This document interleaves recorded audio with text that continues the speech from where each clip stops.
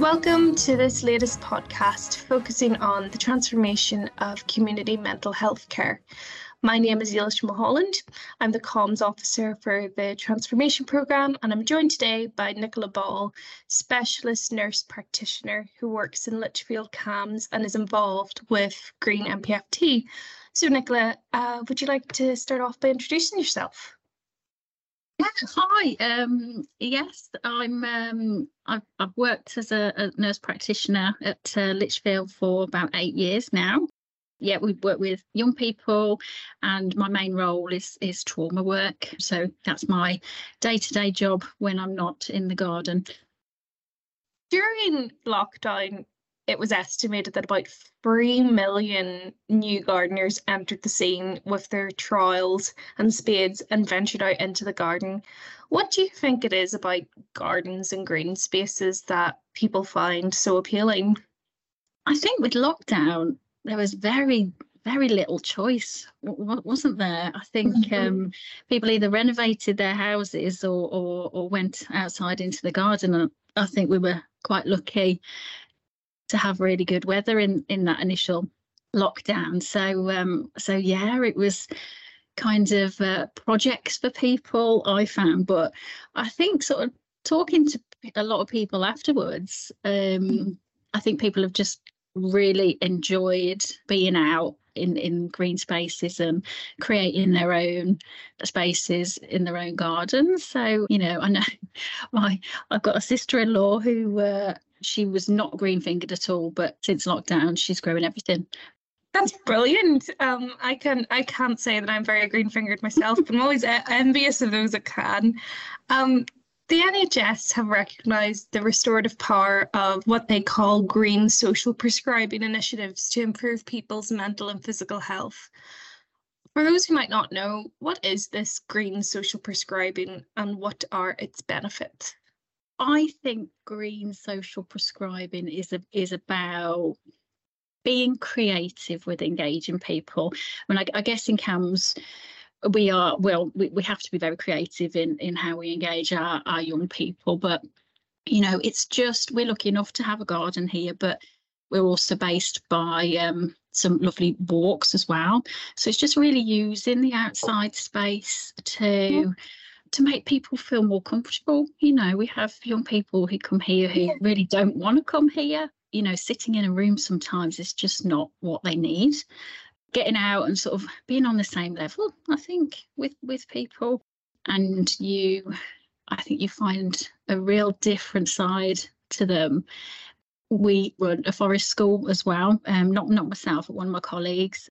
She takes a group of young people in the forest school, and she just says the benefits are endless. You know, they can be their authentic self. They're so much more relaxed and creative, and she gets so much more out of these young people than she ever would in the clinic.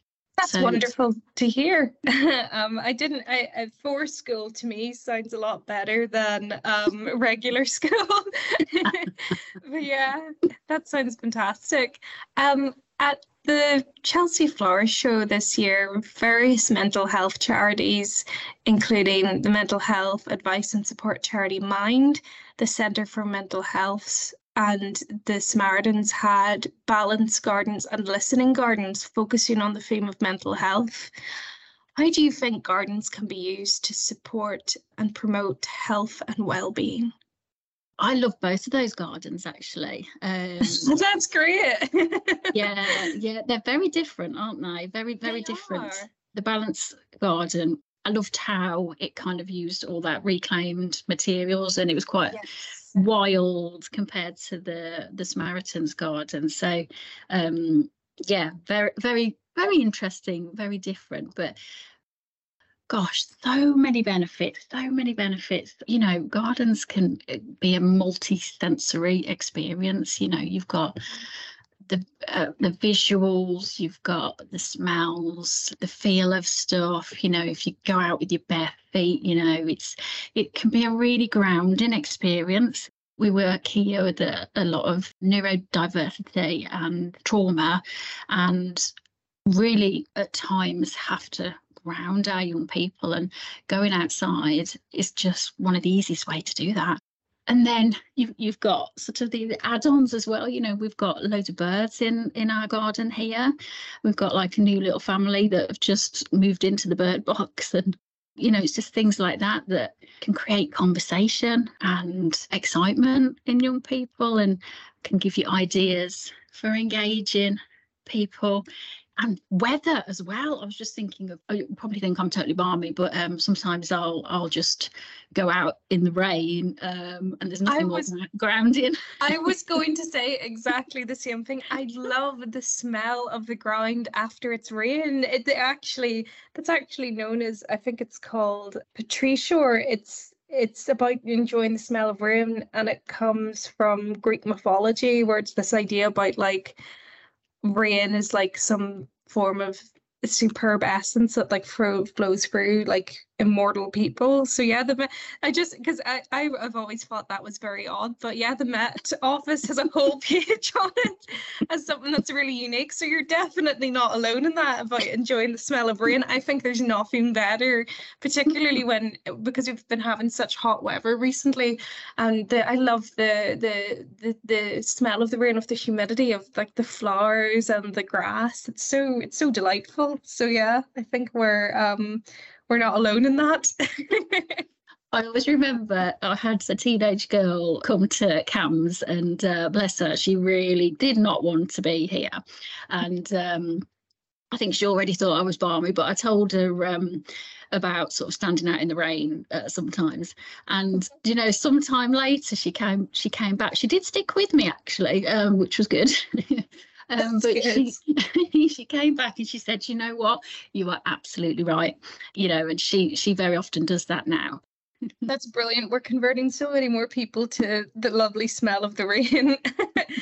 So, in speaking about that, there are green spaces all throughout MPFT and combined, and work is ongoing to develop a series of patient projects, including the development of allotment spaces. I've also noticed that there's a 6-week gardening therapy programme that's about to be launched next month, focusing on care homes in the Burntwood and Lichfield area, aimed at helping residents to get out into green spaces as a way to look after their physical health and their general well-being. Could you maybe provide us some more details about the green space initiatives you've been part of and their impact on service users? In particularly there, I'm just thinking about the Forest School and all the other areas that we've been discussing. I guess, the Forest School has run a couple of times. Actually, it's our occupational therapy assistant that's running it at the moment. Our occupational therapist, Bryony, started it. I think they've probably run it about 3 times now. It's quite a small little group. It's young people who just need that different approach, really. Some of the young people might have diagnoses such as autism or ADHD. I was talking to Kelly about it yesterday, and she's just amazed at the difference that just getting outside has made to those young people. So yeah, that's the Forest School, and hopefully that will continue to run. I guess like the biggest sort of project here at Holly Lodge has been to renovate the garden. So we're lucky enough to have this lovely old building set in a beautiful, beautiful grounds. It was just very green, very full of ivy. We had been talking as a team for years and years and years about doing something with the garden, but just never got around to it. So I thought, right, okay, time to do it. So I begged and borrowed from local community, garden centres, nurseries. We put an ad on Free Cycle because there's so much stuff you can get for free. Free Cycle is brilliant for finding things you didn't, if you're looking for what you needed. Absolutely. I think you only have to mention sort of NHS, mental health, children, and people want to help. And that's what we found. We had people who wanted to come and dig the borders, and we had like a big dig day to do that, and people who just wanted to come and bring bags of compost. We had a lady who just went around all the supermarkets getting random plants for us, and so it's been like a real community feel about it, really. That's really good though, because that would bring me on to my next and final question for you, which is, it sounds like you've already had so much engagement already from people in the local community. But if anybody wants to get involved and help out, or even perhaps, as you say, volunteer and source anything you might need for the future, where can they go to for information?